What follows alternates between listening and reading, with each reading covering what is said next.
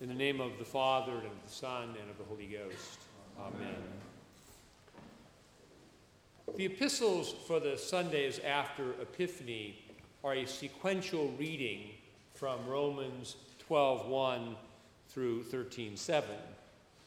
They are behavioral exhortations highlighting attitudes and behaviors that are appropriate for those to whom Christ has been revealed. Today's exhortation is that we should respond to evil not with evil, but with good. We should not avenge ourselves, but should commit the task of judgment to God. This teaching is more attractive when it is exemplified by someone else. Jesus responded to his Good Friday adversaries by saying, "Father, forgive them, for they know not what they do." We see this as a beautiful thing. But when someone harms or humiliates us or someone we love, many of us prefer Psalm 143, quote, "Of thy goodness slay mine enemies." The problem is heightened, especially for the male of the species, when the command to avenge not ourselves is explained in such a way as to give the impression that Christianity is a religion of weakness, as if it is God's will for us to get our butts kicked all the time and smile while it happens. But this is not the point. The epistle says, "Beloved, avenge not yourselves, but rather give place unto wrath. For it is written, Vengeance is mine, I will repay, saith the Lord." The reason for not taking justice into our own hands is that God plans to execute justice on our behalf in his good time.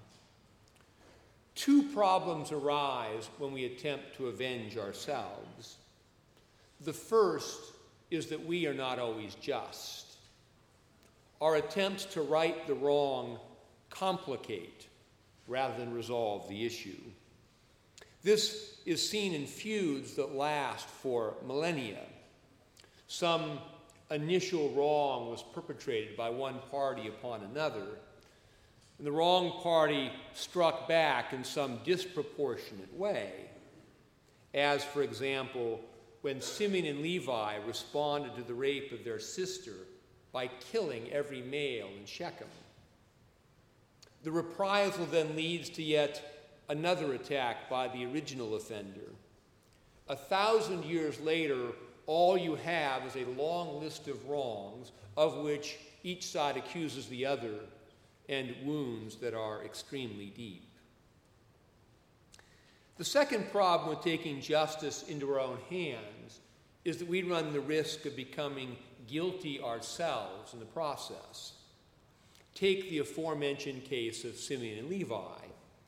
Their family was the innocent party in the affair. But in their response, they became guilty of murder. They were changed from innocent victims who could appeal to the great judge into guilty people, worthy of punishment themselves. This is a significant consideration in our personal lives. We are all wrong from time to time. If we are honest, we'll acknowledge that we hold the occasional grudge. We begin to look at another person with angry thoughts and intentions. We may, only of course on the rarest of occasion, utter an unkind word or two about our adversary. But this is a slippery slope. For at what point in our slander, angry thoughts, and general malice do we transition from being innocent victims of some offense into guilty offenders? At what point do we transition from being those who could say, "Lord, come and judge," into those who might also be afraid of the Lord who is coming to judge? This is why we are commanded to forgive. To forgive another is to surrender our right of retribution. It is to quit our job as judge and jury, a job we do very poorly, and commit the task of judgment to the one who alone can judge rightly. For he shall come again with glory to judge the quick and the dead. Vengeance is mine, saith the Lord, I will repay. Judgment is not a popular topic. However, the promise of the Lord to repay is at the very center of our faith. It would be very hard to believe in a God, to put our trust in a God who did not intend to right the wrongs of this unjust world. As Jesus said, quote, every idle word that men shall speak, they shall give an account thereof on the day of judgment. No tyrant, murderer, or thief, and no one who has wronged any of us in significant ways is getting away with anything. God will reward each one for what he has done. There will be eternal justice for all transgressions in time. Of course, there is forgiveness for those who repent and put their faith in Jesus, whom God has appointed to be the Savior of the world. This is the gospel. Jesus saves us by his blood from the wrath that is coming on the world because of sin. That is why you're here. You've been forgiven. You have been saved by the cross from the judgment that is coming on the earth. God has been gracious to you. He has not and will not give your sins all the recompense they deserve. That is why you must be willing to extend grace to those who have wronged you. We must forgive because we have been forgiven. All sin will be dealt with in one of two ways, either by repentance and the forgiveness God has made available through the cross, or by the just judgment of Christ, the judge of the living and the dead, who will, as the Bible says, render to everyone according to what he has done.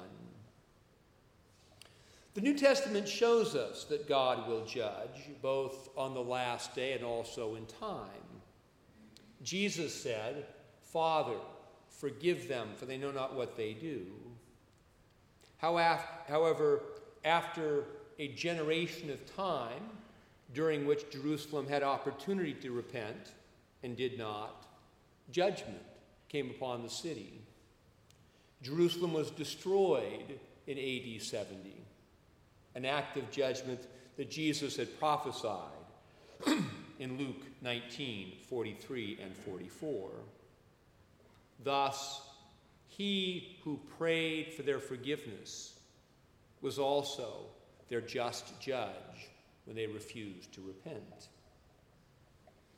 When we respond to evil with good and forgive those who wrong us, we maintain our innocence and commit the responsibility of judgment to God. And this is not about being weak, it is rather about fighting the right battle. We are not trying to vindicate our pride by proving ourselves right in some temporal dispute. We are aiming to win the larger eternal war. We are aiming to stand blameless among the redeemed on the last day. And we are a sign of the presence of Christ in the world. In the gospel, Jesus turned water into wine, a miracle that revealed him to be the creator, the one who changes things. St. John says that in this sign, Jesus manifested forth his glory, and his disciples believed in him.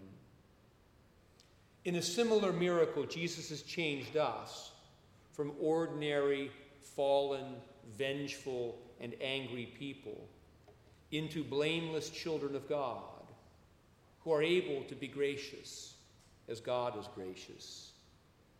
This transformation is revealed through our changed behavior as we refuse to avenge ourselves as we respond to the evil with the good, as we love even our enemies. In this way, God's glory is manifested through us, so that others might see and believe. In the name of the Father, and of the Son, and of the Holy Ghost.